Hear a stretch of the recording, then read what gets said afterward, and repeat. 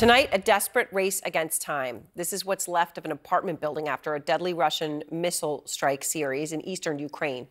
Crews searching for a family that may still be trapped inside the rubble that includes an 8-year-old girl. This video also showing a 6-month-old boy named Eli, who was rescued, given urgent medical care. This comes as the wife of Ukraine's top spy chief is also recovering after a suspected poisoning by Russia. It is the latest in a long list of enemies of the Russian leader Vladimir Putin, likely poisoned. Frederik Pleitgen is out front. Ukraine's military intelligence wages war in the shadows, but it is hitting the Russians hard, orchestrating cruise missile attacks on Vladimir Putin's Black Sea fleet, ousting Moscow's forces from oil and gas drilling platforms off the coast of occupied Crimea in a daring amphibious assault, and attacking the Russian capital with long-distance combat drones while maintaining deniability. The man leading the intelligence service GUR is Marianna Budanova, one of Russia's most feared enemies. I appeal to Russian soldiers, to those who got lucky enough to survive in destroyed trenches, he recently said. It will be even worse. You have a choice: die or save your life.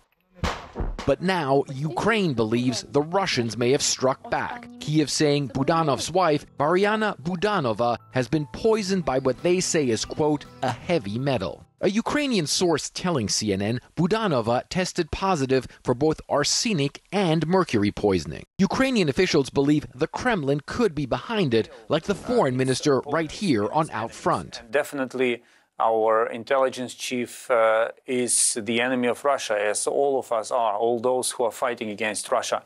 So it's highly likely that Russia is behind it.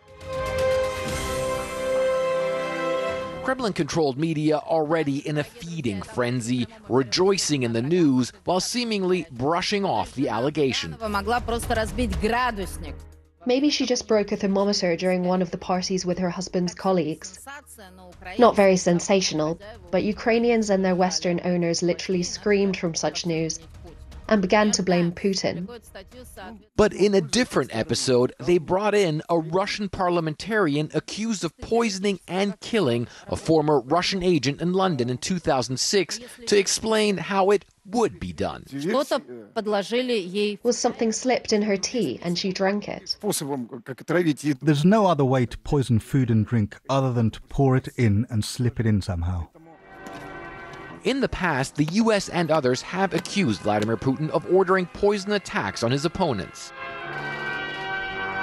And few groups have enraged the Russian leader more than Ukraine's military intelligence led by Budanov, the former head of Ukraine's foreign intelligence says. I believe that this was a personal revenge from Putin. Personal revenge for all the shame that the defense intelligence, under the leadership of Budanov, have inflicted on him. Shame that supersedes what Prigozhin has done to him.